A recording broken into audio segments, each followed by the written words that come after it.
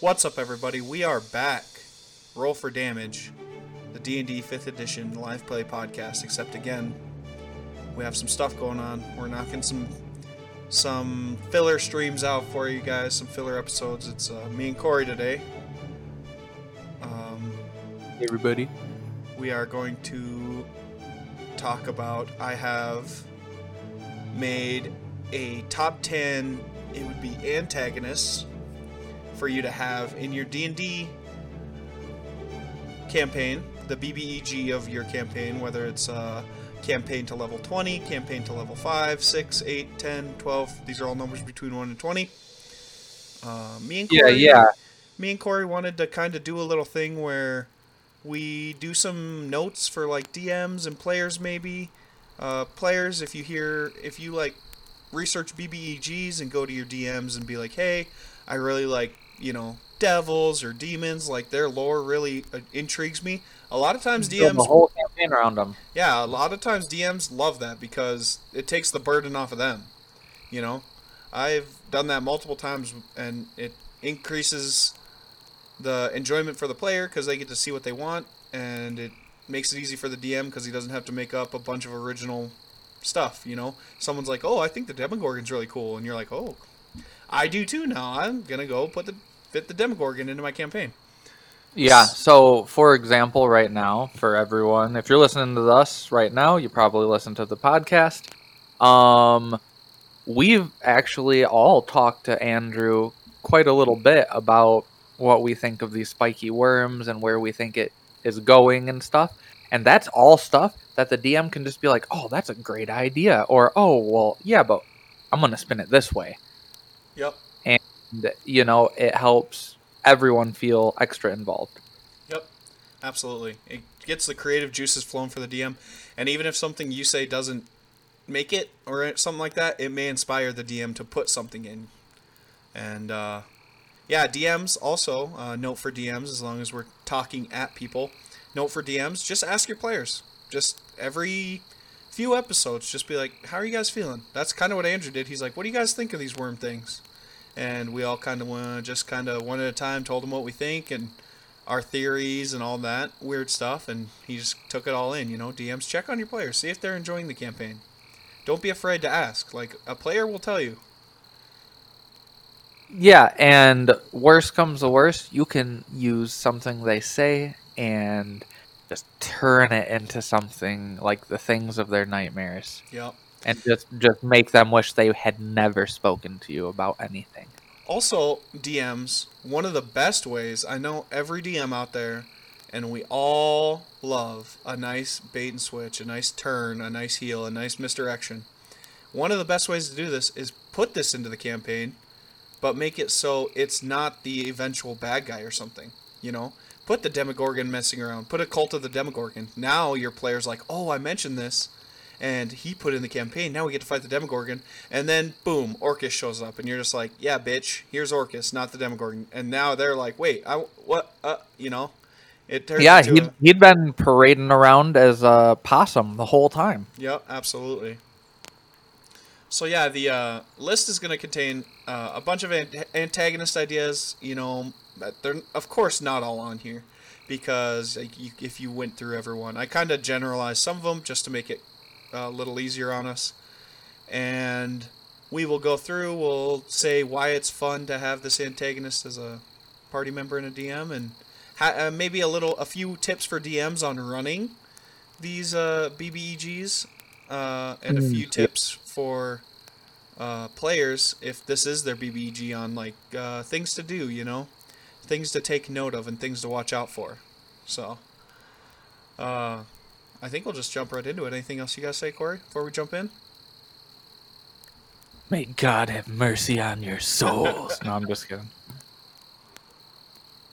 So, we'll go 10 through 1. And number 10 is bad villagers. By this I just mean like criminals. Like this would be a low-level campaign. You guys are just hunting like a murderer in town or, some crazy scientist or something. But these people end up being just dudes. Like these are just dudes. Like you end up probably fighting them at like 4 or 5, so like they're not really throwing crazy spells, and they hit you a couple times with a little short sword +1, and you're like, Yeah. "Ooh, man, I'm hurting." These are like normal dudes, Yeah, and their biggest threat is that there are a few of them working together, yeah, or this and this they're is like dirty. yeah, this is like a campaign where this like is the guards employing people to help them. Like this may not even be on the guards' radar. Like the guards are like, yeah, like we've had some children disappearing. We're looking into it, but whatever. And then like your good party's like, oh well, we'll look into it. Blah blah blah. And And so yeah, go ahead. it's also a great opportunity to get use out of your skills, your for your your players to use some of their skills and role play a little bit to before you just go from point A to point B and punch some people in the face. So it's a great way to get everybody included. Yep, I agree. I also think these first 3 or 4, are going to be lower level parties, and I think the reason that is because they, like when you have a lower level party and your campaign only runs to like 7 or 8, you can't really you don't really get that much depth in a villain, right? Because if you beat him by 4, it's 15 So episodes. He doesn't have time to build an army and turn on you and all that. So it's like so good. so yeah, these ones are like good for, I guess, getting someone used to how a character plays. Like a rogue now knows they need to roll stealth and be the sneaky guy and be the investigator, and the wizard guy he's learning how to use his low level like spells like detect magic or good and evil stuff like that. Everyone kind of get used to their characters, but it gives you a like very driven bad guy at the same time. It gives you a goal. These are basically just an end goal for a low level party to learn D&D. Is how I kind of see these guys. Yeah, save the missing kids Yeah. kind of stuff. Now on another hand, these just bad villagers could turn into, a revolt. Yep. So, it could come back later even. Yep. Oh, one of the people survived and he's been fostering unrest. And now that you guys are back, you see that people are like revolting in the streets, getting ready to overthrow the king, something like that. So, this is it can help you help provide you with plot armor to carry you through kind of some later levels when you're between quests. Yeah, that's very true. This might have been higher on my list. I didn't even consider that this could come back in like in more of a, because I kind of considered it as the later game is more of like big bad guys, like big powerful guys, but this could come back as like a powerful group, like power in numbers type deal.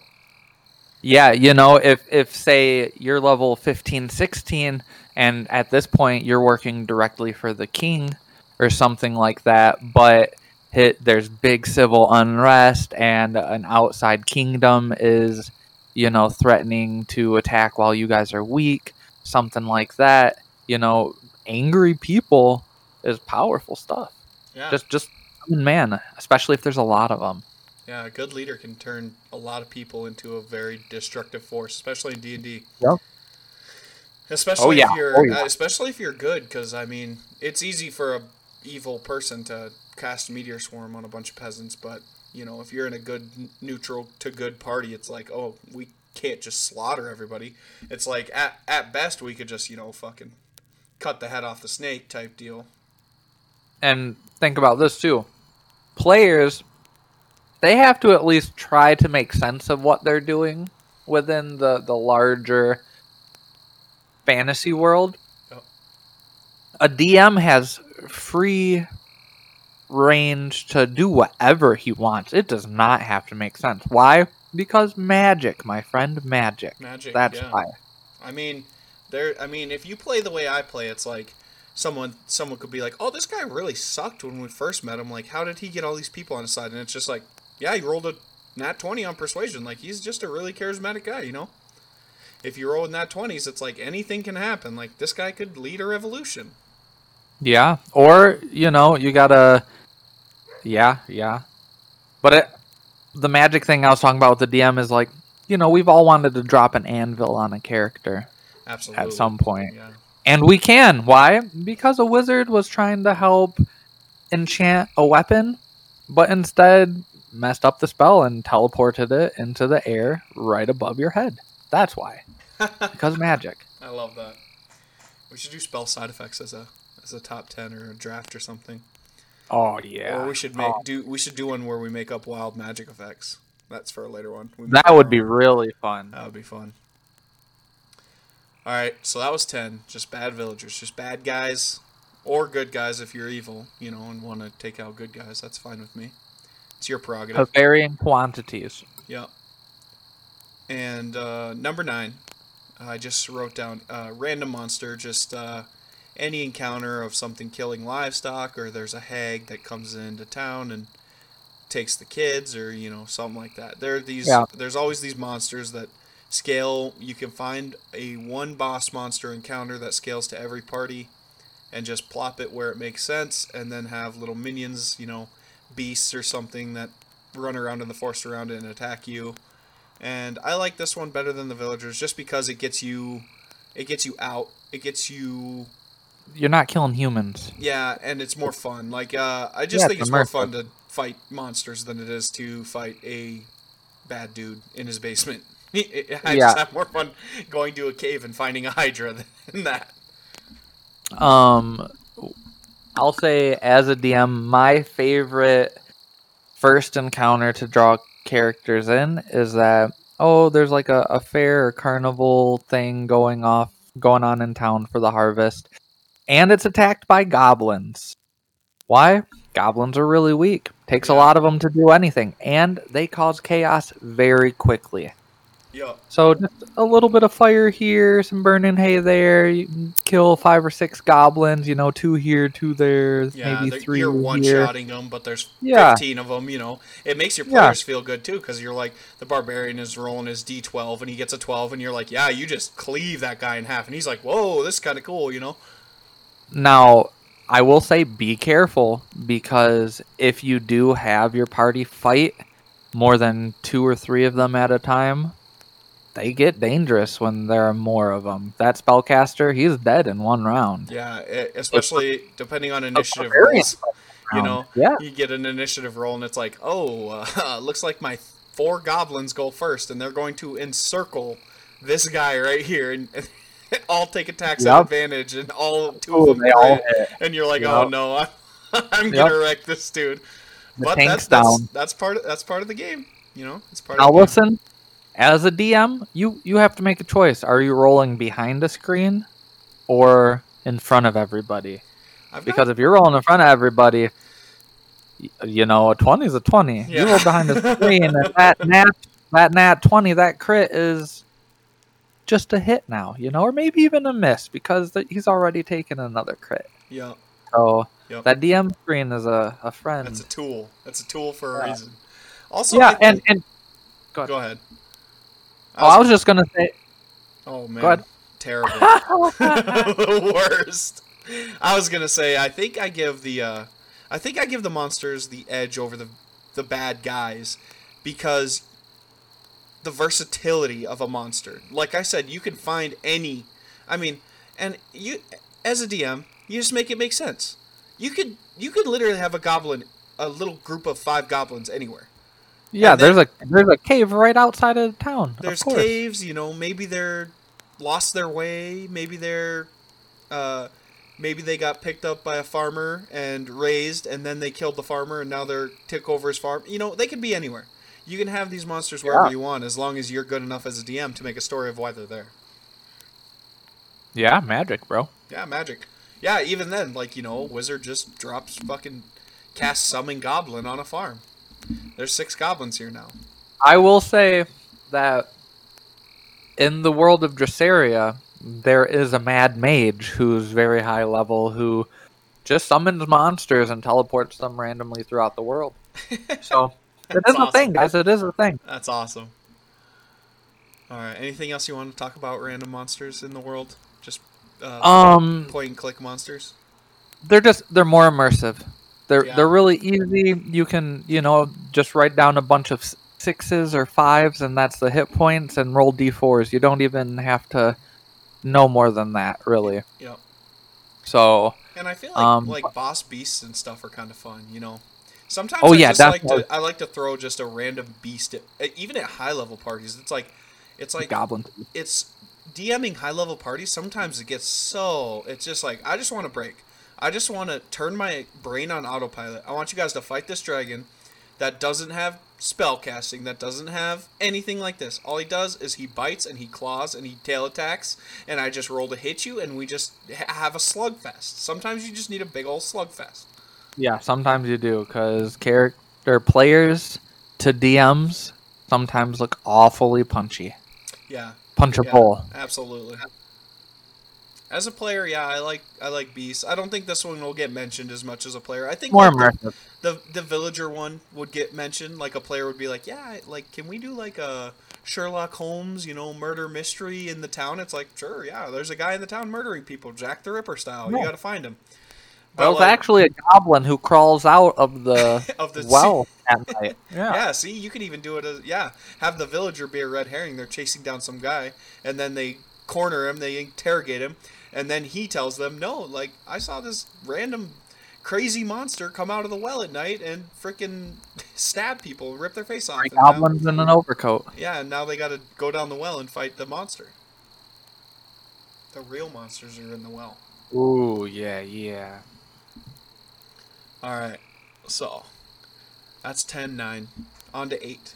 8 I put as like leaders of organizations, but not like political. So like you would have like gang leaders, bandit The captains, Dark Brotherhood. Dark Brotherhood, a goblin chieftain or something like that, just because now instead of just like go here and fight, it's kind of a mix of like go here and see what's going on, because usually a leader, you have to have some sort of tact or smarts or something, like they can usually be reasoned with, or you know what I'm saying. Yeah, They're yeah. not just a monster. It's like, oh, like they may be a goblin, and it's like, do any of us speak goblin? Maybe we need a translator. I feel like these guys are just a little more immersive. And you can give them motives to where like the bandit captain is doing this because, you know, the empire that he used to be a military man for kicked him out, and now doesn't support their veterans or something, so he's taking money from them. It's like, oh man, now the party's like, I don't know, I'd kind of be a bandit too if that happened to me. These guys have a Yeah. little more depth than like your normal everyday people. Yeah, but it can still be really easy for DMs because you can just be like, meh, money, bro. Yeah, yeah, absolutely. If you don't want to do that, it's just like, yeah, I became a pirate lord, and it's like, why'd you do that? And the guy's like, what? Are you fucking dumb? I'm richer than anyone on this island. Like, Yeah, that's this is a little bit more. This is higher on the list a little bit later because there are layers you have to go through before you can get to the leader of an organization. yep, They're higher up than just common rabble, people you find out in the trees. yeah, You have to find the footman, and then you have to find the supplier, and then you have to find the banker or whatever, and then you find the CEO, and yep. so Yeah, you got to interrogate people as you go, and then they lead you yeah, all different by level. places, and then yeah, level by level.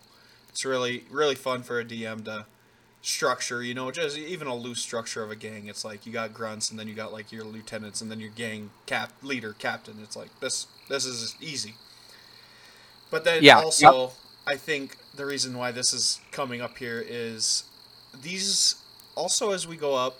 I'm kind of looking at my list now, and these kind of get more fun locations as well. Like the monster is gonna be in a cave, but like these bandit people, it's like, oh, they're using this bar as a hideout or whatever. So it's like you can't just go in guns blazing because there's a bunch of innocent people using this bar. Or Yeah, you have to be really discreet about it, or find the person alone, or yeah, you can't just go in and cast fireball. yeah, or like a pirate boat. It's like, oh, he's at sea. Like we have to actively find a boat and run his boat down, and you know what I'm saying?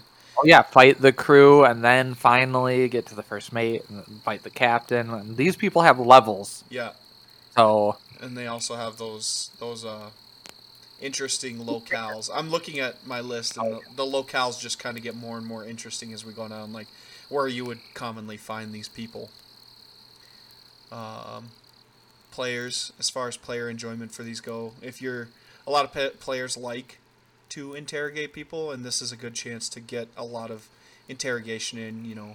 Kind of rough up a grunt and live out your Batman fantasy of beating up the Joker and asking where is she, stuff like that. Everyone's gonna make that joke every time you get in an interrogation. you have to. You have to slam his head on the table. Where is she?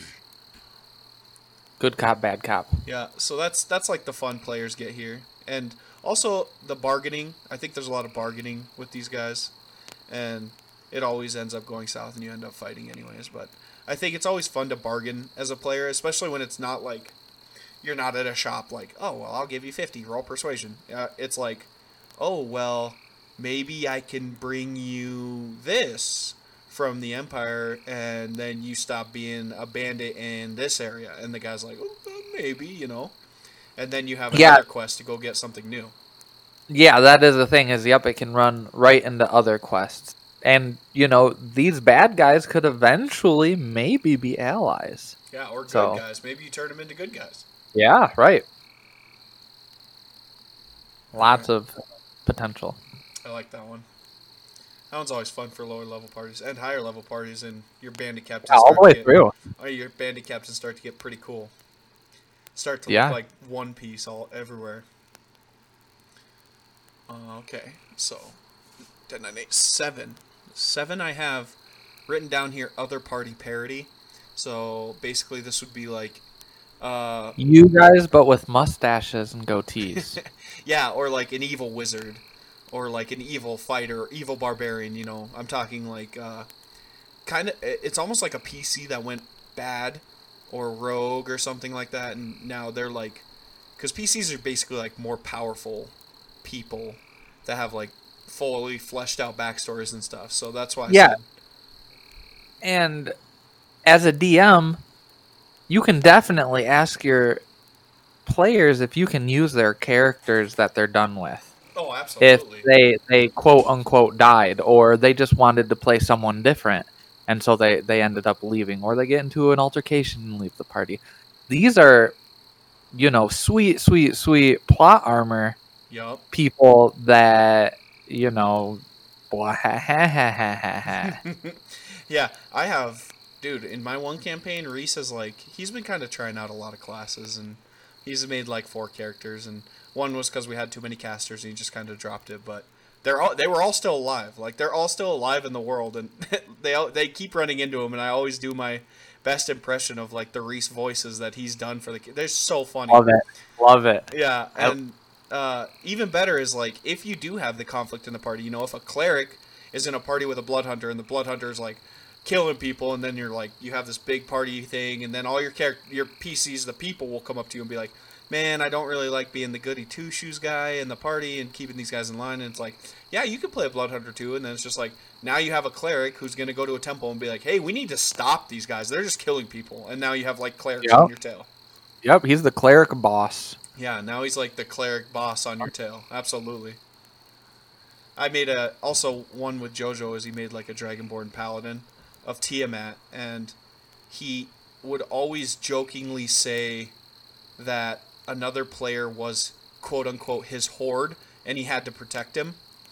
So when JoJo's guy died, I said Tiamat wouldn't let him into hell without his horde. So now JoJo keeps getting reincarnated as a revenant, trying to drag that guy back to hell with him because he needs his horde to prove his worth to Tiamat. Oh, baby. It's really fun, and we've had a lot of fun with that. He always comes jumping through walls and shit, just at the most inopportune times. I love it. Yeah, party members that go rogue, or party members that die and come back as zombies or revenant. Even if they die, keep the character sheet. Yeah, listen, those players are plotting against you, trying to make your life as a DM a living hell. So, it's only right that you make them regret every single decision they make. Yeah. And I mean, it's lightheartedly. I mean that as lightheartedly as you can take it. Yep. Also, as we've seen in my campaigns, I like to give people a bunch of cool shit. So then when they leave the party, they now have like a dude with a bunch of cool shit after him. It's like, oh, he has the stats of a bandit captain. Oh, but remember that Vorpal sword I gave you? It's like, yeah, he's still got that in his hand, and everyone's like, oh no. Yeah. Yeah, it's like, uh-oh. What else? As far as players go, I think if you want to... I will advocate, if you're a player, I don't care what your DM says. If you don't like a character, you should be able to change. I don't care how much you have definitely. into a character. It's very easy to add a new character to the world, and if you are not having fun, go up to your DM, tell them, hey, I don't like how Bloodhunter plays. It's just not my style. I thought it would be more fun. I thought it would be more like this, and it's just not. So I kind of just want to play a fighter or a wizard, and if your DM's like, no, look, I have so much planned for you, it's like, he could... It's just as easy to make that for a new character. And just copy and paste it. He just doesn't want to. Yeah, so, just be respectful, have tact, but don't go communicate about it. Yeah, don't go up and yell and make a fit, and DMs, it should be fun for everybody. I mean, if you're not having fun playing your character, the other people at the table also realize you're not having fun, and in return, they're not having as much fun. So yeah, and DMs take care of yourself. Yeah, DMs let people change class. It's not a big deal. I mean, I guess to a point. Like there was a point where Reese was like 3 guys in 3 weeks, and I was like, okay, maybe just stick to one for a little bit. I have a friend. I play Pathfinder with some friends. For you who aren't familiar, it's like kind of like Dungeons and Dragons 3.5, but with some tweaks. But he has a mechanic.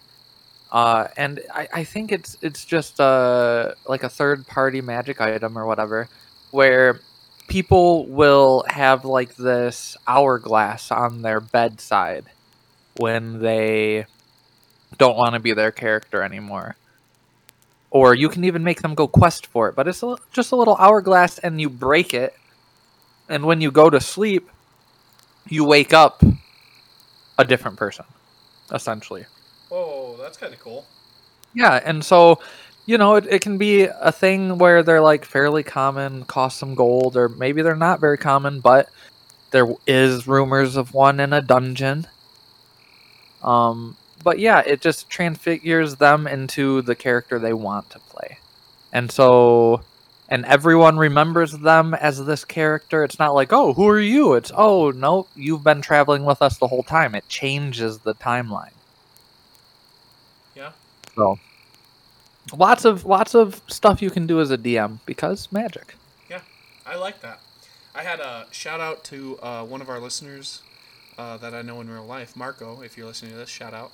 He said it would be. He was talking to me, and he said it'd be fun to have a character that is just like 3 or 4 different character sheets, and he has multiple personality disorder, like split. So you like turn into like the beast, and you're a barbarian, and then the next day you're like some aristocratic smart guy. I think that'd be kind of fun. I actually thought about that, where and you roll like every morning when your character wakes up or whatever, and that's the character sheet you play. Yeah, takes over that day. It's a fun idea. It'd be kind of a it'd kind of be a steep learning curve to be able to jump in and out of roles, but oh baby, coming to a podcast. Oh no. Anyways, party parody number 7 on our list. And this is where I feel like this is the step up in our list here. This is definitely jump up to the next level. 6 and 5, I couldn't decide the order on.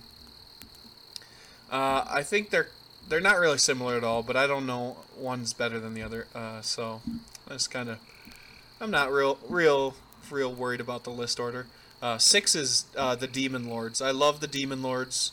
Personally, they are really fun to run. You can have cults of the Demon Lords. You can have demons associated with the Demon Lords from levels 1 to 20. Like, you can run an entire campaign with the Demon Lords.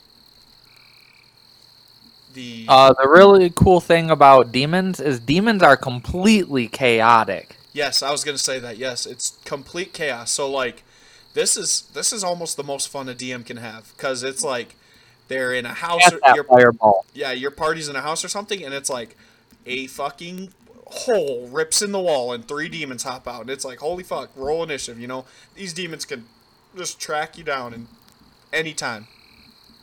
It's chaos in a campaign. It's great. Anywhere. Yeah. And the demon lords, there are plenty of them. They all fit. You can find one that fits your style, what your players want, and all that. You know, the Demogorgon is one. You got Orcus is one. And there are different ones depending on different lores and stuff too. Of course, obviously. They got like Frazer Blue is more of like a spellcastery, smart, sneaky guy that can transform and turn into people, which is fun. So there are like ones that you can play like a political intrigue campaign, but it's like a guy who's just a chaotic demon lord on this plane having fun with the world, you know. Gratz is a very fun demon lord to play as a political intrigue. He's like high, the most persuasive, good-looking man on Earth. And then the flip side to that is that I think demon lords are really fun to planeswalk if you're doing a planeswalking campaign and you go to these layers of the abyss. So fun. So fun. Just, I mean, if you are... They had that one D&D book that came out, and it was like the fog that you go through the... and it's like you come out in Barovia and stuff like that.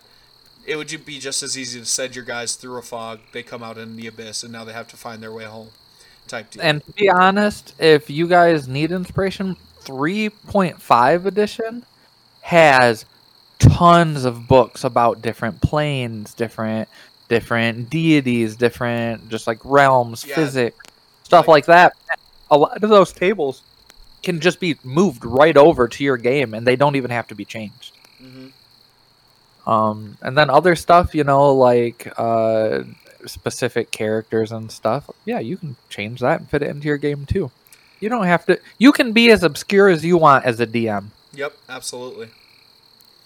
Also, I think 3.5 did the Demon Lords like the best. Like they had so much lore for the demons and devils, and like there still is lore. You can go and find a lot of lore on these Demon Lords, and you know, just the places you can go in the abyss are just insane. Like there's crystal palaces. There's each one has like its own plane with its own physics and its own like inhabitants and sizes and one is like interactions and neighboring realms and stuff.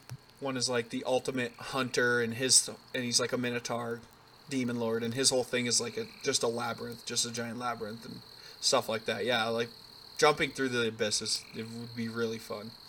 Plus, you have there's the like when you're near a demon lord's lair, the mechanic is like madness. You get these madness effects that it's kind of fun, baby. Yeah, kind of fun for players to.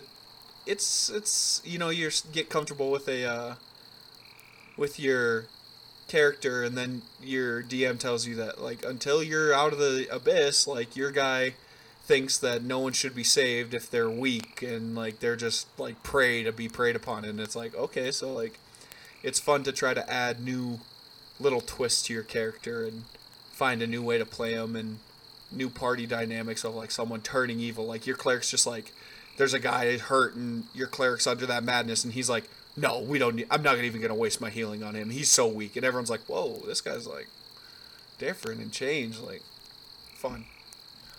Yeah. When you open up the realms and the planes, sky's the limit. Mm-hmm. You can do anything you want. Absolutely. Yeah. So Demon Lords coming in at number 6. Number 5, and I think it's just because I feel like you get a little pigeonholed with this one. It's a Lich, and Liches are fun, but they've been done, and done, and done, and done. And I don't know. I feel like the Lich is just not as multidimensional as other. Am I wrong there, Corey? I think the Lich is just a little bottlenecked in what he can do as far as a BBEG goes. Yeah, I mean, pretty much. So for those of you, if you don't know what a lich is an undead being that has essentially detached his soul from his body and hidden it in something called a phylactery, which is usually like a large gem worth a lot of money that they protect. And you can kill this motherfucker as many times as you want, and if you don't destroy his phylactery, that's okay. He'll just come back in the morning. Yeah, big Voldemort guy. Yeah, so he's a strong magic caster. He's clearly evil. He doesn't have his soul attached to his body, so he's not beholden to morals or anything like that. And he just wants power. He wants more power for himself, which means less power, less life, less wealth for everyone else. True. Yeah. I guess, I mean... Like the Bezos. Yeah. Is Bezos or the a Lich?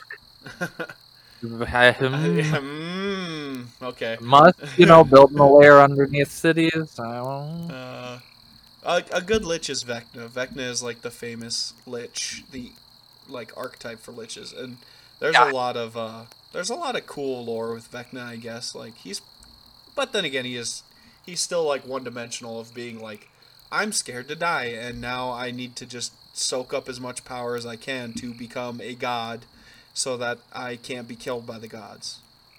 But I'm still super paranoid. Yeah, and then I don't trust everybody. Yeah, Liches they're fun. That's why they're this high on the list. They're very fun because they can summon hordes of undead, and they can very scary stuff. Just dreadful. They can make deals, make deals with a certain empire.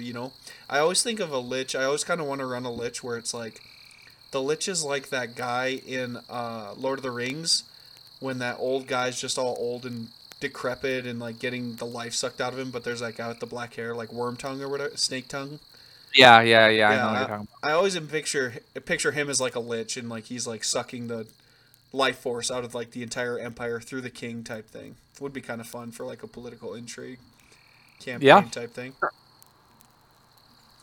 yeah, Liches are always fun. They usually are in a big tower in the distance, and you have to fight your way there through the horde of zombies. It's a Lich, and you're like, oh fuck, I have to go through a super trapped, haunted castle. Yeah. Yep. Bring the clerics. Bring all the clerics. Yeah, I made we have a PC in one of my games. He's a skeleton. I just gave him, let him use a human variant and just use skeleton. So he's basically just human variant, but he has resistance to piercing and takes double bludgeoning damage.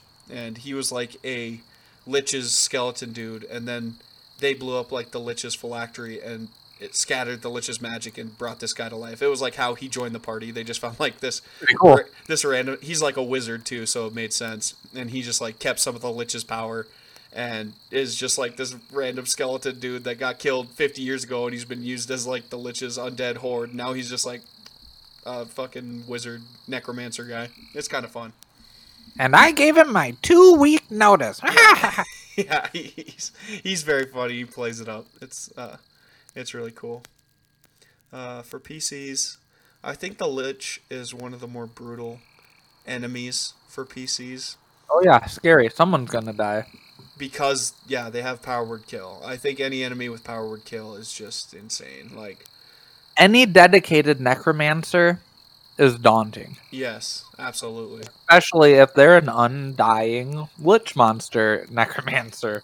Yeah, even I just think, God, power word kill is just a very scary spell, because like, even like you think of all these other people that we'll get to on this list, it's just like they don't have a mechanic that just kills you. Just kills you. That's all power word kill does. There's no save. It doesn't have a save? No. All it is if you're under 100 HP, you die. Oh my goodness. And DM, absolutely. Look at the HP. Don't waste your power word. Don't try to get cute with it and be like, oh, like, I wonder if the barbarian's under 100. Open up his thing on Roll20, see that he's at 105, and metagame your fucking ass off. I'm telling you right now. I'm not Kill joking. the Like, son of a bitch. I'm telling you right now, like it'll make it more fun if You you want to go. make a statement? Yeah, if you want to make a statement, I guess.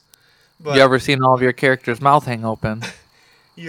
it's just gonna be more fun if you go and roll 20, look at their character sheets, see that one of them's at 110, and you're like, oh, I wanted to hit that guy, but this guy's at 62, so I guess I'm just gonna kill this guy. It'll have the same effect. I promise you. Just kill one person, get the power word kill out. Don't waste it trying to get cute and be like, well, the DM can't. DMs can absolutely metagame. I'll stay by that as well.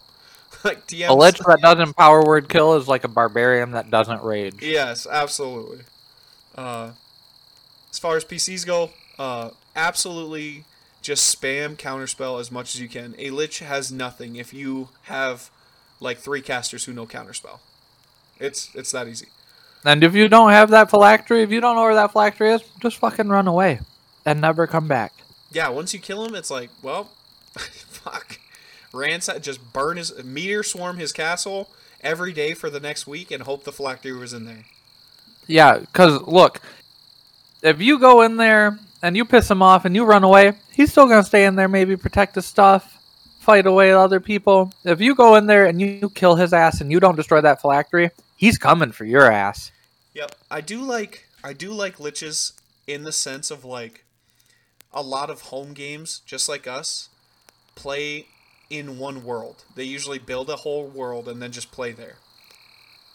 And a lich is fun because you could play a party up to level 16, 17, defeat a lich, and then the next time you're playing, you're hunting like a demon lord or something, and then you get up to 16 or 17, and you motherfucker. Yeah, you come into a town, and here's a lich burning the town down, and you're just like, how many times are we going to have to teach you this lesson, old man? And it's the same lich, and he got his phylactery back, and then, he could be like, you're not as good as the last party who tried to kill me, or whatever, and then you're just like, wait a minute, that was us. Like, You cheeky little bastard. Yeah, it's very fun for a DM, and, like, you can have a recurring, just because of the phylactery shenanigans a DM can pull, you can have this recurring bad guy. That's JoJo, yeah. for example, has a DJ lich. A DJ lich. I totally forgot about Yeah. DJ lich. Yeah, and he just shows up floating above cities, playing music. Techno.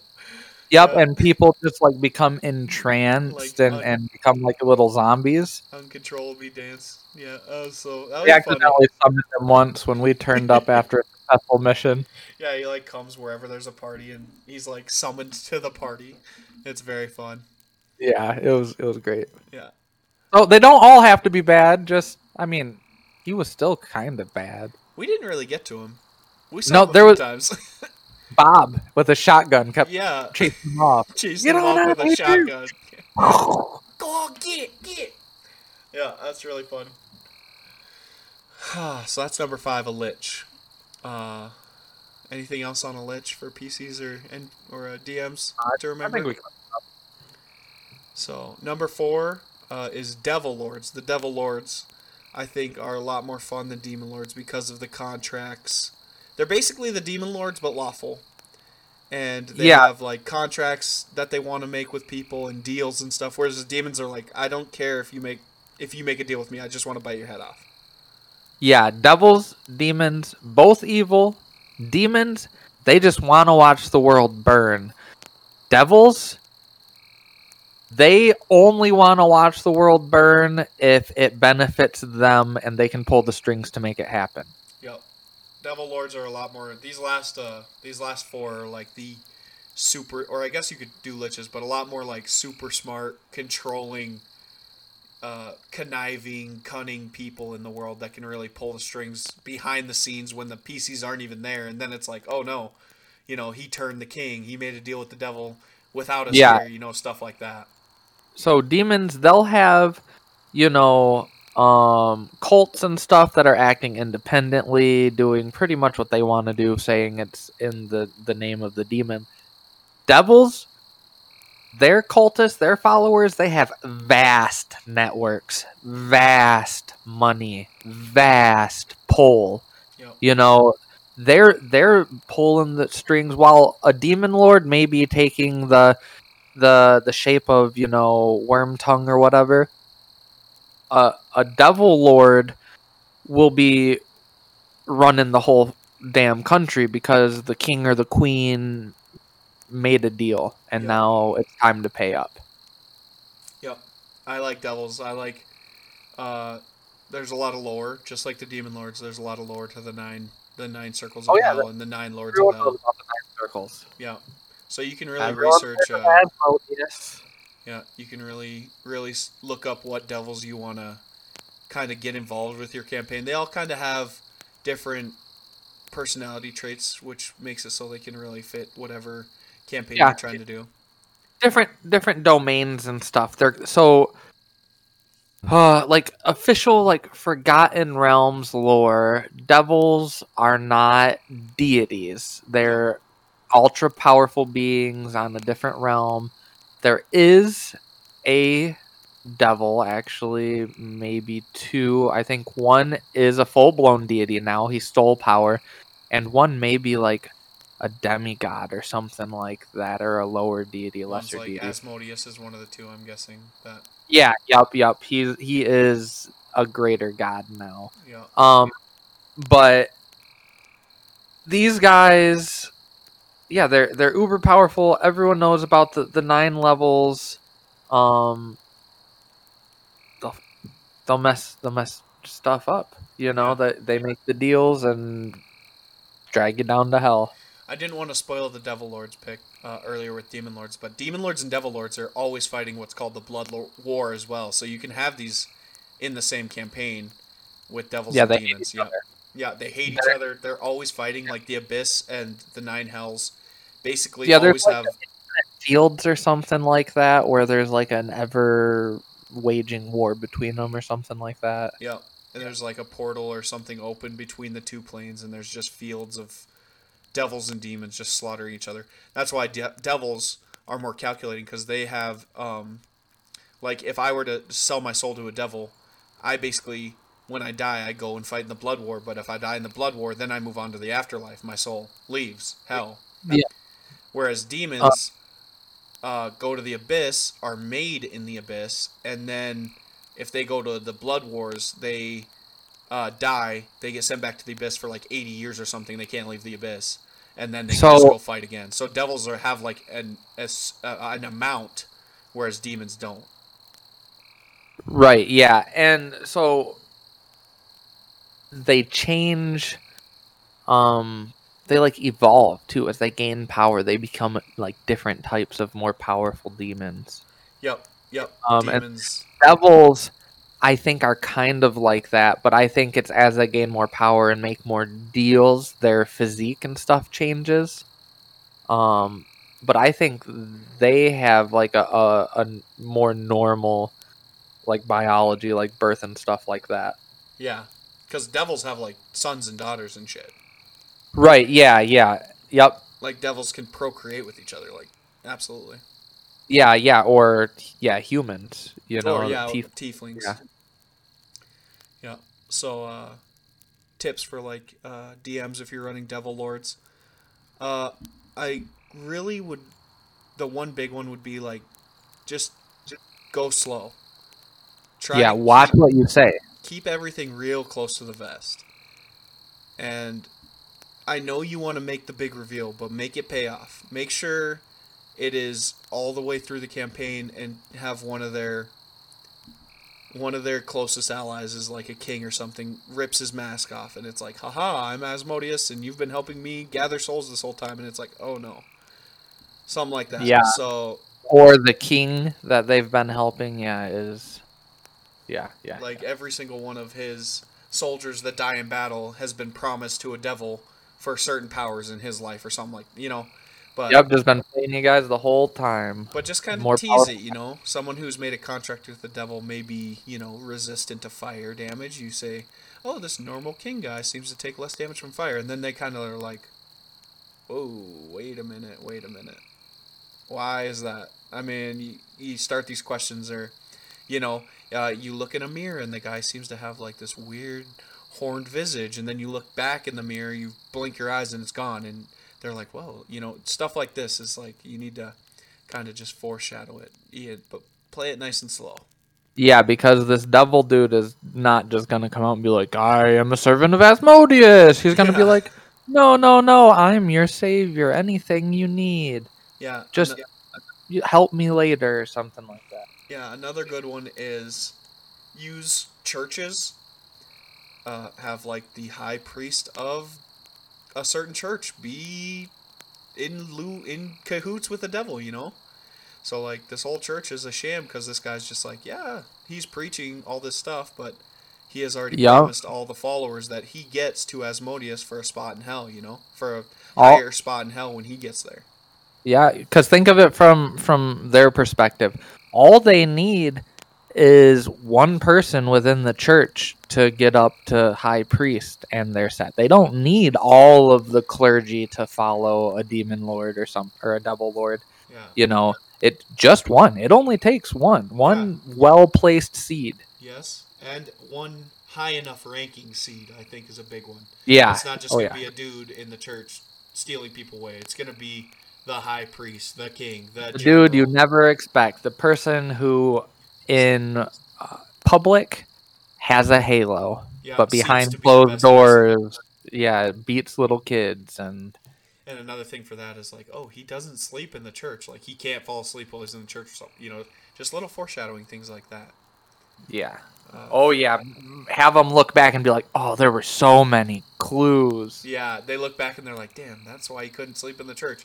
That's why he couldn't touch iron. That's why he, have iron burn him, stuff like that.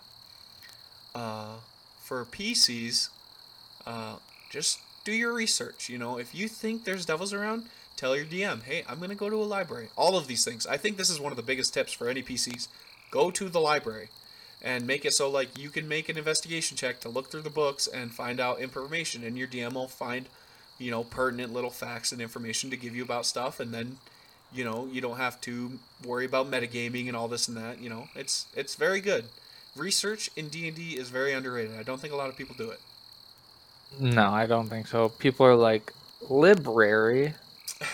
I think a What lot is of a people are just like, library? well, I wouldn't know who Asmodeus is and blah blah blah. It's like, okay, but like, You can look stuff up and find out things that point you to him, maybe. also If your DM's nice, your DM could also be like, yeah, you don't find anything. also you can look up, yeah, but you could look up. There's things you can look up to solve issues and clues and get more hints and stuff within a D&D campaign.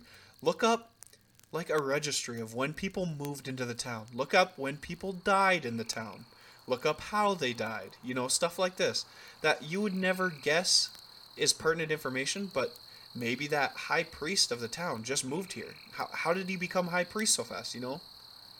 Offshoot of this one for tropes, evil librarian who gives you altered information. True, the librarian may be in fucking cahoots. That's when you gotta roll some insight checks. Hey, Maybe. fake info, that's dangerous stuff. Mm-hmm. DM's fake info. I mean, a low investigation roll, you might interpret the information in a different way.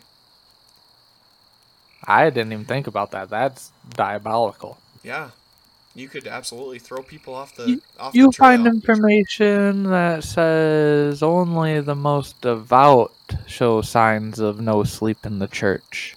Yeah, or even, I mean, it's a really big DM move, but like if the characters have you found out, you've done your reveal. It's like, oh, we're messing with devils, we're messing with demons. Now what? Now we go to the library and it's like, I need a book on demons. I need to see what the Demogorgon hates, and they roll a 1 on investigation or something. Well, maybe you tell them, the Demogorgon is susceptible to acid. Like, that's how he died, is a vat of acid. Even though every single demon lord is completely immune to acid damage. So they go and they buy a bunch of acid potions and stuff like this. And then, this is kind of a brutal DM move, but, roll. Look, I punish ones as much as I reward 20s, is what I always say. Unpopular take. I think that there are some roles that are influenced by player stats that the DM should make. Like that one, Because, so they don't know. Yeah, they don't exactly. know if they did good or bad. Because if they did bad and then you give them information, they're going to be like, oh, well, we know that that's wrong. So DMs, don't be afraid to roll a dice and be like, "What's your modifier to investigation?" Yeah, absolutely. You DMs roll know, that behind the screen. yeah, there are some players that may not like it. Oh, you're stealing my Oh, autonomy. yeah, you're But screwing here, me. yeah, here's the thing. You know, if a character is like, I want to roll stealthy, right? It's like, okay, roll stealthy. And they roll a 1. They know they're not stealthy.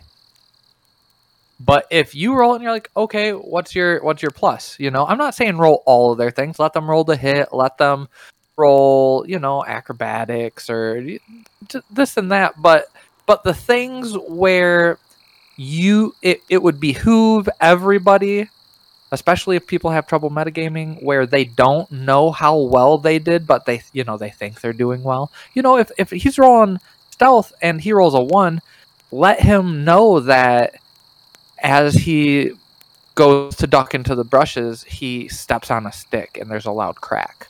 Yep.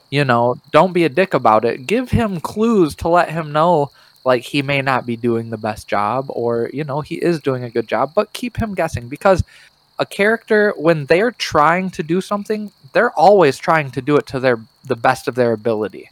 Yep. They want to be. I mean, yeah, you want to be a good character. You want to succeed. Yeah. You think you're stealthy. You don't know that somebody has a good vantage point from the tree they're in. You don't know that. From your vantage point, you're very stealthy down there. Yep. I like that. I So, do like that a yeah. lot. Yeah, and a lot of people might not like it, but I think it's a hot take. I think it's something that makes it more immersive and suspenseful. So that's Devil Lords. A little bit of a tangent there, but that is Devil Lords. Anything else you want to talk about PCs for Devil Lords? I will say this. Just be wary. I don't know how many people have read like Descent into Avernus, the whole campaign through Avernus, the first layer of hell.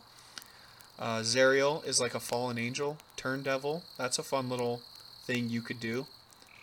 Also, Oh, go ahead. there is like this weird. I'm kind of playing with it because the whole Tiamat JoJo thing in that one campaign, and I'm kind of playing with it. I haven't read. I've been reading up on it, and I guess Tiamat is like sealed away in Avernus to a point. So like the devils and Tiamat hate each other. Avernus is like the layer of greed of hell, like all these riches and Well, stuff. it's so crazy though, because Tiamat did what she did for all dragons. Yes. She's like, no, like, we deserve to live. We were here first. Yeah. So fuck everyone else who's taken our stuff. So Yeah. she's just representing for dragonkind. Yeah, and now she's like in the first layer of hell. So like just be wary of that if you do like a planeswalker thing. Like Tiamat is absolutely roaming hell, and like And she's too strong for anyone to do anything about it. even like Asmodeus, like it Yeah. fears Tiamat, like, Yep. and it's just something to keep in mind as a PC. One of Like, the great creator gods. yeah, just as a PC, just remember there is a very powerful ally to be had in the first layer of hells if you need to get out or something like that. Last thing I'm gonna say about devils: be careful about making deals with NPCs, people, Oh, true, true. because one of two things is gonna happen every single time. I'm talking to the players. Fuck the DMs at this point. Yep. DMs, Um, make as many of these deals yeah, as you can. yeah, yeah, right. Um, you're either going to end up beholden to a deal with a demon, or not a demon, a devil, or you're gonna have to take a level of warlock. At As some point. everyone in our podcast is familiar with. Make a That's deal, take awesome. a level. Absolutely. Uh, That's funny. watch them deal. Be super careful about the wording. So that was 4. That was our 4. So we're at the top 3 now. Uh, any guesses on top 3s that I haven't mentioned yet that you could guess? Any? I'm gonna say, I don't know, Evil Kings. That is one. Yes. I got And then, politics in the top 3. yeah. An Evil God. would probably be one of them. Kinda. Also, This next one's kinda on that. okay. Uh, And then I don't know. I have my pick for what I think number one should be. So all right. So number 3, I have Celestials, and I have this okay. because I think they're a lot like Demon Lords when you get into their lore, but I think it's really fun to play with a good. I'm doing air quotes. Good guy being the bad guy of your. You know what I'm saying? Listen, good can mean a lot of things. When you Correct. look at one life compared to many, or one life compared to an entire plane, or Absolutely. and these people are righteous. These guys are like you get up there and like you have like your solars and you have like your Empyreans, like the giant. These guys are like near god status celestials. There's only so many of them in the entire like universe you can have. Like there's only so many solars in the heavens, and they'll come down and yeah, it's like you're trying to beat a bad guy, and the solar's like no, like he's right, like we need to have these people cleansed from the planet, and you're like whoa, whoa, whoa, whoa. I don't Right. know. I've looked into the future, and they bring great war and bloodshed. Yeah. This village of baby goblins should be cleansed. Yeah, or even like, a baby, just a baby future king, and you're trying to protect it, Constantine style, where one solar may be on your team and then another solar comes flying in, the archangels come fighting around you and shit. That'd be kind of fun. That'd be kind of scary. That'd be kind of scary. Also, celestials are super scary because solars have the second insta kill mechanic on this list with their slaying longbow, but this one has a save. They have a slaying longbow that if you get hit and you have less than 100 health, you make like, it's not a lot. It's like a DC 12 Constitution save or die. Yeah. Yeah, so that's It's first really of all, good. that yeah. Especially But since it's a weapon attack, so they can do that every turn on you. all the time, yeah, I don't know. But and not only that, every single one of these guys can like fly, teleport. They have auras. They have like true sight or see invisibility, They or can just disguise themselves as a normal person. Yep. They could just be any person on the streets. Could be a super uber powerful being. Yeah. Yep. So you're killing who you thought is big bad evil guy, and in swoops Archon, like, it has been foreseen that He actually changes this man must live until a later time. And you're like, really? Because he's killed a lot Yeah. of people. Like, Yeah. and it's like some This guy is not for you. doing experiments on human subjects, and the angel's like, no, like he makes a breakthrough, and you're like, yeah, but does he? Does he make that breakthrough? Like, is it worth it? That's why I put Celestials above like the super evil people. Yeah. It's easy to make evil people bad, but it's way more interesting to make good people bad. Yeah, well, and then you have the party questioning themselves too. Correct. This is the way you always have. One of the most asked questions in D&D is like, oh well, I have an evil guy and I'm a paladin in the group, or I'm a cleric and I gotta, be this guy who's always, making sure he doesn't kill people and stuff like that. And then like that guy could have a solar that's representative of his god come down and be like, yeah, like you get it, man. Like this guy needs to live. And then the cleric's like, wait, I've been like deciphering the scripture. Like we haven't got the same idea at all, He's like, yeah, and then he's like, no. This is straight from the deity. Straight from the source. Yeah, this is straight from the All-Father or God of War or whatever you. Or maybe even not. Maybe he just has his own ideology for that deity, and he's gone, Yeah, because there's. I mean, it'd be like this solar is like this super zealotous, like, Roman Catholic crusader, whereas like if you had a crusader talk to like today's Catholic person, they would be so different in their beliefs, hey, both sides of the crusade were fighting for the Holy Land. Exactly. Like a crusader's like, yeah, we need to take the city and kill anyone who tries. Whereas like Catholics today are like, is a city that important to us? Like, I don't know, man. So it's a good way to make your cleric, paladin, goody two shoe guy kind of question hard. himself, and it kind of it kind of gives the PCs a little bit of poke back, because like, you know, the cleric's always like, I'm gonna turn you into the police if you do that, blah blah blah, and now the rogue can be like, huh, good guys, huh? And then right, it's like, yeah, it's like, oh. Remember the time the emissary of God came down and threatened to smite you guys from the earth? Yeah, well, I'm just gonna go ahead and take this apple from this guy now. Yeah, I'm absolutely stealing this 5 gold, and if you say anything, Yeah. Yeah. I don't see any emissary of God coming to stop this. Yes, this is a really good, this is a really good BBEG, or just bad guy to have. It doesn't have to be the big bad. This could just be a bad guy. This would be a really good one if like your paladin comes to you and he's like, man, I'm really tired of being like the good guy, and you're just like, oh, do you want to be like Oathbreaker and like find out that your religion's kind of like a fucking scam, you know?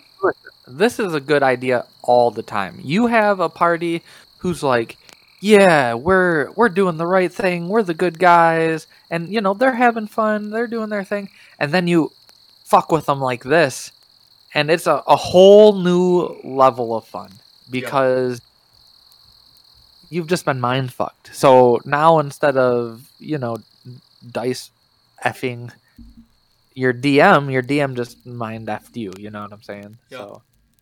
So yeah, tips for DM: use this on a holy party. It won't have the impact if everyone's just a bad guy. They'll just be like, "Can we kill this guy? Can we fight this guy?" And it's like, "Sure, I guess."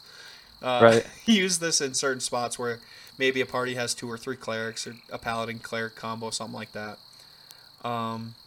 Evil parties, you have your patrons. Yep. You use your patrons to kind of do deals. But then an all evil party could be like punished by these celestials. You know, they came to Earth to punish this party.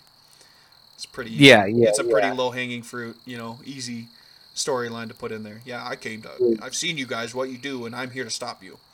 Type deal. Yeah, works for both good and bad parties. Yep, you're totally right.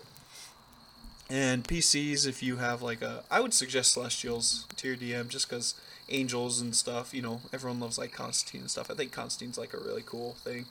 And like the Archangels and all that really fit into D&D. They're kind of fun, you know, Guardian Angels, stuff like that. There's a lot of things you can do. Fight of good and evil. Yeah. Totally. And you see more evil than good, I think, in most campaigns. You're always focusing on the bad guy, and then even if you use a Celestial as like a, you know, someone to help you, like, you know, it's kind of fun to just have like a super good, crazy person every now and then. I think it's kind of hard for parties to run successful evil groups. Yeah. And so that's why, I think that's why, you know, it's more geared towards, you know, you have good guys. That's very true. Yeah, that's very true. But, you know, stay tuned to the podcast, because we may or may not show you guys how it's done. Yeah, maybe we'll do one episode where we show you, or talk about how to make an evil group and how to run it. Or we just do it. Yeah, or maybe we just all go evil at some point during this campaign. Yeah, I'd have we are always spitballing crazy ideas, guys. You don't know what's coming. Yeah. All right. So we're up to my number 2. My number 2 is like the politics, the evil kings or the bad kings or the other kings, the other side, this side, that side. And I put a slash in here because if you're going to do this part, if you're going to do politicking, there's one monster. There's one race that you have to have, and it will always pay off for you as a DM. And that's there you go, succubus. No, doppelgangers. You need to have doppelgangers. And you need to fuck with your party so hard with doppelgangers when they are running a very heavy political campaign. What do you think? Doppelgangers are always dangerous, but especially when there's political intrigue, because then who said what? Yep. And I like Oh, God. For those of you who don't know, doppelgangers is a race of people in D&D who can take on the appearance of anyone. They can look like anyone. Like, perfectly. Perfectly And sound, look like the person, but they can't. They won't have the same memories and shit. So if you really question a doppelganger, you can find them. But just at first glance and the way they talk, you'll never find them. And politics is a really good choice, too, because the problem with politics is who is to blame? Is it the king? Is it the Senate? Is it the senators? Is it some senators? Is it the is it the judges? Is it the police? Who are we talking about when we talk about politics? Because when we talk about politics is a very big umbrella term that is used to encompass really kind of people who work on behalf of the government. Public figures, I think. Yeah. Okay. Yeah, but it is government. One of the reasons it's so dangerous is because it's more than just one person. It's more than just a corrupt king, maybe perhaps. It's a corrupt system. Yeah, you never know. You never know. That's why I like this like fight the machine type BBEG where it's like you are going against, you could use it both ways. It's like you could go against a single kingdom's politics and be like, I need to try to make it so that this guy gets in power, and you introduce like a rebellion force that's kind of trying to put up a puppet king or something, something like that. Or you can play it as like there's 3 warring factions on this one continent, and I have to bring peace to these 3 warring factions. Yeah. Deal. Or the government can literally just be evil. You know? There are evil governments, so Pathfinder, I'm bringing up Pathfinder, there's Cheliax, which is evil in like Forgotten Realms. There's Thay, which is evil. So there are places where racism runs rampant throughout the government. Slavery is legal, public executions and torture, and just big, I guess, rights violations. Yep. So this can run as deep as a DM wants it to, or it can be, just some sweetener, some cream in the flavor. coffee. Absolutely. Yeah. You can sprinkle politics anywhere. It's like something could be happening, and you have to figure out why, and it's like, oh, it's because the senator got bribed by somebody, so now you have to out the senator, but it's like, oh, you can't just come out and out a public official. You have to get proof, and you have to all that, and then the fun part here for your DM is like, oh, your party sees the senator making a deal with a bandit captain. That was a doppelganger. Now the senator, you accuse him in front of the whole court, and half the court saw the senator at his house at a party that night when you said he was out. So now you have to, you know what I'm saying? That's where the doppelgangers come in. You need to do. Sure. You can have so much nice intrigue, and this is like DMs. This will be a party that likes RP, a really RP heavy. This is like really RP and skill based stuff. There will be some combat probably with guards and stuff like that, but it's going to be higher level stuff. Yeah, for sure. It'll be a lot of RP. So if you have a group who loves RP, loves talking to kings and princes and making deals and making bribes and weeding out bribes and deals and stuff like that, this is a good campaign for you. If you got a bunch of guys who are good at talking to each other in character and talking to you as the DM, this is a really fun campaign idea. Yeah, I agree. PCs, if you find yourself in a political campaign, there are I always want to list spells. There are plenty of spells. Zone of Truth, you want to have a Zone of Truth. That just seems like the best one. Detect Good and Evil, Detect Magic. Yeah, Locate Object is always good. There always seems to be a lot of stealth in these, so Pass Without Trace is amazing. And listen, a political campaign doesn't mean that only the faces can roleplay. Yes. All right? So people can investigate to find out things. People can roll like their knowledge checks or whatever. The checks that can get them information while they're listening into conversations to to be able to discern truths or lies, or to give a tidbit of information that could help to the Yep. face. Intimidating. So You know, a barbarian could intimidate somebody by, maybe a persuasion persuasion isn't working because the guy's just not going to change his mind, and it's like, oh, we better strong arm this guy. So now it's the barbarian's time to shine. The rogue uses sleight of hand, ties him up, and the barbarian's fucking punching him, beating him up while someone questions him. yeah, or maybe the rogue steals something important and you guys like blackmail him, or Yep. so there's lots of different ways that you can Surveillance. get around role play, yeah, without just relying on charisma based skills. Yep. Surveillance, like a druid. Turn into a mouse. Go sit in Yeah. someone's house for 3 hours. There's all these things you can do. You don't got to be a Go to the warlock. library. Yeah, go to the Look library at as a wizard. Look at or books and stuff. Yeah, that's a good one. Go look at town blueprints of the castle layout and stuff like that. Have the DM kind of send you, maybe, comes back to it. Maybe he'll send you a floor plan to a certain floor of the castle. Maybe if you rolled too low, you looked at the wrong floor and now you're lost. Yeah, lots of stuff you can do, and yeah, government. Lots You of can ways do to it. keep busy. It's a very fun campaign. Very fun. Yep. I find them a lot of fun. Intrigue is interesting. And then And it can help characters come out of their shell too, or players. It can help players come out of their shell. Yep. It always seems like, yeah, as a DM, talk to everybody. Don't just talk at the face.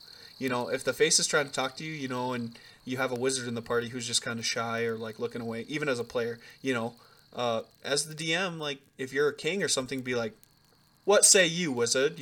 Bring them into the conversation. You don't have to roll to be in the conversation. You don't have to roll persuasive.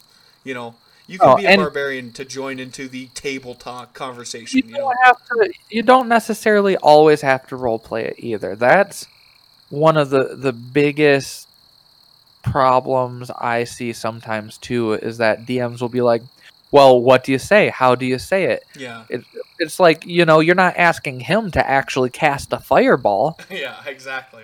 You're not asking him to go kick a door down. Exactly. Well, you can't kick a door down. Okay, well, I can't also smooth talk a princess, but my character can. So I'm going to roll the dice and we're going to take it from there. So, don't push your characters or your players out of their comfort zone. Yep. That's very Everyone good call. So yeah, we'll go back through the list up until this point, and then I'll get your number one suggestion and we'll compare. So number 10, we had just normal people who are kind of bad people. Number 9, we had random monsters. 8, we had captains or important leaders, but are still kind of just people. Number 6 is party parody, so special people, wizards, warlocks, barbarians, and stuff. 6 was the demon lords. 5 was a lich. 4 was the devil lords. 3 was celestials, and 2 was a politico doppelganger based campaign where anybody could be the big bad evil guy. And what do you think number 1 is, Corey? What do you got for number 1? So, me personally, I would choose a pet companion or familiar. Nothing breaks the soul more than their most beloved NPC. Yup. They're even one of the other players that has been traveling with them the whole time. Nothing makes people go, whoa, like step up, like stand up, throw their hands up, like I can't believe it. Then if it's their familiar that was actually, just keeping tabs on you guys, because keep your, friends close, enemies closer. So he wanted right there to know exactly when, you guys were up to stuff, and has just like been leaving at night or telepathically transferring information or something. Or one of the guys that you've been traveling with, you killed, Zariel with, you made a blood oath with. It's gut wrenching, man, to Yeah, yeah, have that's to fight a yeah, companion yeah. Someone turns on you, that and just knows you, everything about your characters. yeah, it really does. I love Yeah. those. I love those. We'll call those honorable mentions. Those are really good ones. I love the companion one, like you said, just keeping tabs on them, because there will always Awesome. be a point in that campaign where the players look at each other and they just have, you'll feel the tension in the room, and there's just this really eerie feeling where they're just like, someone will be like, how does he know where we are all the fucking time? Yep. Yep. There's always that one moment. And everyone's just like, I man, don't I know. don't know. And it never gets brought up again. And then they start looking for invisible sensors scrying on them and all this. They're going into rooms by themselves and they're like, "Is anyone else around?" No, it's just Yep. you, him, and fucking Fishkins here, the cat. That's the Yep. only three people in this room. Yeah. Listen, sometimes it's more important to keep tabs and maybe even slow down the heroes than it is to make big evil moves. Yep, yep. It'll make it more engaging along the way as well. If they keep seeing the same enemy, repeat your enemies, make them the same. Oh yeah. Make them fight the same enemies 3 times in a week, and they're just like, first of all, this is on purpose. Someone is sending these to us. Second of all, how do they keep just finding us? We haven't been in the same place for a week, and it's like, Yeah. it's And at the end, that last fight, you will never see more passion and fire underneath, fanning your players on than that last fight when they're fighting their best ally. yep, yeah, I love it. I love those. Fortunately, they weren't my number one. My number one, it's got to be number one for this. It's in the name, Corey. It's a dragon. Oh, yeah. All right. I guess I deserve a little face palm here. My number one best BBG is a dragon. And I think I'm going to go out and I'm going to go straight out onto this limb and jump off. And I'm going to tell every DM listening to this, most of them, 95% of you are running dragons as a bad guy wrong. Dragons can change into people and affect the world more than you ever know. Dragons are not just sitting on a big pile of gold waiting for someone to come talk to them. Some of them might be, but Some of probably them may not. be, but if you want a really cool BBEG, just have a person. Maybe they're a lizard folk. They're just always around. Maybe they're important. Maybe they're not. I don't know. But towards the end, it's like they've heard stories of this dragon that's always around, and it's they've seen the dragon, but they don't see it in the same room as that NPC. It's a dragon can get deep. They're ultra smart ancient beings in this world, and I just think a lot of people play the dragon BBEG wrong. They can be very, very fun BBEGs. According to like some of the lore and stuff, like all of the oldest and strongest spells were like originated in Draconic, and so back in especially the earlier editions, if you had a wizard, he spoke Draconic. He Yep. had to speak. Yep. Also, there's always the point, and just like Corey said, you've had this NPC around, and at some point, however you get there, they back them into a corner, or they end up finding a horde, and they're like, oh, well, we'll just wait for the dragon to come back to its horde. It's got to come back sometime, right? Having a humanoid person just rip their skin off and just start morphing into this giant dragon while the party sleeps or something, or right in front of them, is such an awe-inspiring moment. And then they're all going to say it. They're all going to notice it as well. This guy's been keeping tabs on him. This dragon is trying to affect the world, trying to maybe drive people out of its lands or something like that.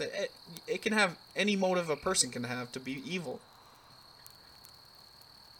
Yeah, and the reason dragons are number one, according to like the D&D lore, dragons are like the first race. Yep. They were in this realm before anything else. Bahamut, Tiamat, They made everything. Yeah, they used to be one dragon called Io, Yep. and they got ripped apart. That's why one's or evil and one's good. They're Yep, both and lawful. yep, and as the new races were created and stuff, Tiamat wanted to destroy the other races and gods and stuff and keep it all dragons, while Bahamut wanted to let all things live equally in prosperity. Yep. And so they sealed her away. But they are the original. So they have powers. If you look at dragons, if it's not just like a little baby dragon, it's got powers. It's got a badass breath weapon. It's got a nice speed. Resistance. It's got bites. It's got claws. It's Yep. got tail. It's got everything. And higher level dragons, the older dragons, you start getting into spell levels, Yep. powerful spell levels, Yep. spells per day. All these abilities. Yeah. So Yeah, dragons are cool. Dragons are really cool, and I think they kind of get passed over because I think people think they're played out. Well, there's a new type of dragon now too. The crystal dragons. Crystal dragons. Yep, those are really cool. Yeah, it is. I like how they've kind of refreshed a couple things. They've added, a couple new races of drow. They've added the new race of dragons. They've added feats that have to do with like draconic gifts and stuff now too, which is really cool. But yeah, dragons definitely deserve to be really high up here, number one on any D&D list for sure. So some tips for DMs for running dragons. I will say my number one tip. A lot of it is politics and stuff. Like try to lead them on all that. Give them a backstory that's like, I think dragons should rule people. Like you guys should be subservient to me. So now it's like you can bring every other bad guy in to fight a bad guy. Celestials can come in and be like, no. You don't rule my people. I rule my people. Devils can come in and be like, no. Their souls are already belong to me, You can bring these people in. And it's like canonically, like dragons fight all these super powerful beings all the time. So that's one of my tips for DMs. Also, another one is never run one dragon. Always run a good and bad dragon. It'll make it so much more fun. And it'll kind of clue people in, They just halfway through their, level 10, level 11, make it so like some really shiny good guy monk comes walking up to him. And he's like, hey guys, like you want to blah, blah, blah. And they go out in the woods and he's like, all right, I have a secret to tell you. I'm actually an ancient white dragon and I'm trying to find this evil dragon and stop him. And then they're like, whatever, fuck you. And then he turns into an ancient white dragon. And everyone's like, holy fucking shit, like dragons can be people and this, that, and the other. It's like, that's it. And then you have like a dragon dude helping you fight like an evil dragon dude. I think that's a good way to run dragons. My tip was gonna be for the DMs. Run dragon families. Don't just run a dragon. Ooh, yeah. These creatures, they give birth and they are alive for hundreds or thousands of years together. They may not get along, they may not live together, but the death of a dragon spreads. And, you kill the wrong dragon and you got a blood feud. Yep. You got, you got all the aunts, the uncles, the mom, the brothers. You got this whole mountain range of dragons coming after you. So they can be fun, and they can be babies. They can be, great elder worms. So, have fun with it. Don't just do one. Yeah, I like that. Multiple dragons. Put them everywhere. Just have dragons everywhere. Don't do that, but still. Also, try to have a feud. Like if you're having like, say, pick a place that you want your campaign to take place, and pick a place for the dragon. So if it's gonna be like a forest, it would be a green dragon. If it's a mountain, it's gonna be a red dragon typically. Water is like blue. Tundra is like white. Have the people in that place also be fighting the dragon for some reason. So if it's the Yeah. mountain, have like the giant tribes of the mountain hunting down this dragon or being killed by the dragon. Or working for it. Or working for the dragon. You know, if it's a blue dragon in the water, have merfolks worshipping this dragon as a god, you know? You could have any of this. Maybe. So you can even splash in, all these different monster types. You don't have to just have dragons guarding dragons. Everyone can guard dragons. Because they are very influential and they are very powerful. Dragon politics is a thing. Every dragon knows every other dragon. Why? Because dragons are boastful, dragons are large and powerful. And they like and they live for a long time. Yep. So you killed this dragon and you got his family against you, but you might be approached by another group on behalf of these dragons that hated that dragon and have been wanting him gone for a long time. And so now you got allies. Or you might have a piss off a nation because that dragon was protecting this nation because they gave it sacrifices. Yep. So lots and lots of stuff you can do with that as far as stories still too. Absolutely. And who doesn't want to fight a dragon? And dragons are badass. So yeah, use dragons. As far as players go, read the environment. Read the color of the dragon. Red dragon, fire, probably not good. They share a color, share a get a ring weapon. Of fire resistance, Yeah, exactly. If you're going into a swamp, you might want some poison resistance some for that. Stuff like that, yeah. So, very, very environmental. Creatures. It's determined by the environment. You aren't gonna get a black dragon in the tundra. Yep. Unless your DM's fucking with you. Yeah. And at which point you got a question. Why is this black dragon in the tundra? Because magic, that's why. Yeah. Do some research on dragons. There's libraries have shit. We'll say that on each one. Oh yeah, if I was a wizard and I was attacked by a dragon, I'd be like, you're a red dragon? Yeah, I'm sending you to the tundra, son of a bitch. Have fun in the North Pole. See ya whenever you get back, I guess. I'll try to train until then. Exactly. Oh, you're a white dragon? Have fun in this lava-filled mountain. Right, green dragon, have fun in the middle of the ocean, you dick. That's fun. Sorry, 100 feet underwater. Yeah. All right. I think that's it. I think that's all we got. You got anything else? Any more honorable mentions or anything, Corey? Okay, so yeah, one more honorable mention. A teacher, a trainer, a sensei, a patron. Yep.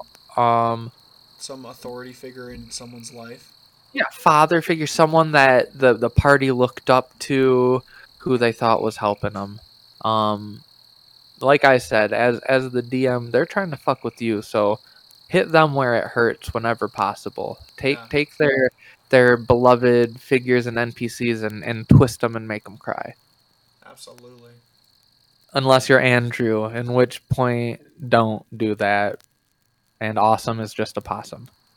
Yeah, Andrew, if you're listening to this, don't fucking touch him. Yeah, we know where you live. Yeah. This will... Yeah. Yeah, that one's really good. I like, especially if they get really attached to that person, and that person may even save their life, but end up turning on them and stuff like that. It's like... Oh, yeah, and as the DM, too, you can definitely... Oh, yeah, he rolled a 20 and saved your life right before you were gonna die, go off the edge. You failed that save, but he saved you. Yep. So you can make that happen. Anyways, if there's something that you thought should be on the list, I think that we covered quite a few tropes. Yeah,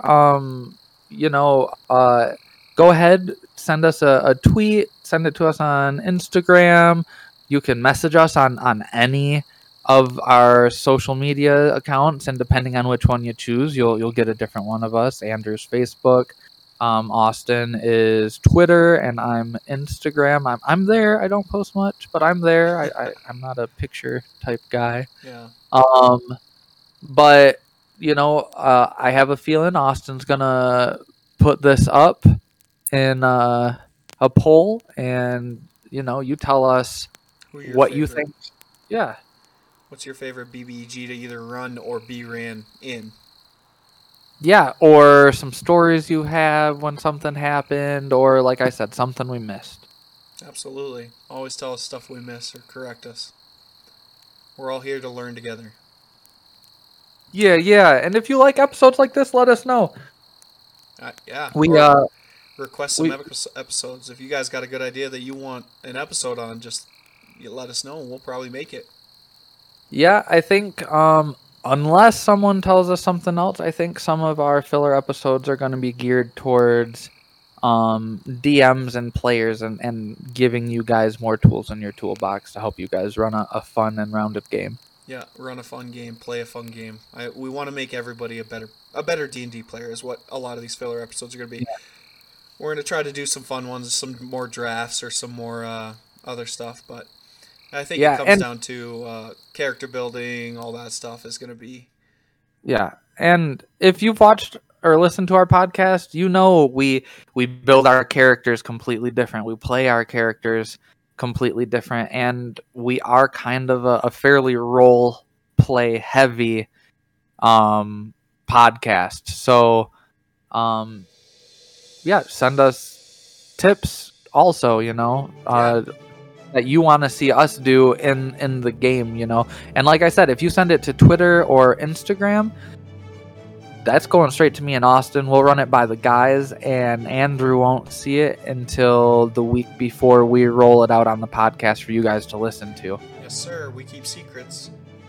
Oh yeah, we do. And if you're Andrew, we don't keep any secrets from you. We tell you completely everything. honest. Yep. And we only use the one chat that you're part of. Yep. There are no other chats with just players. No. All right. I think that'll be it for this week, guys. We'll see you next week. Bye.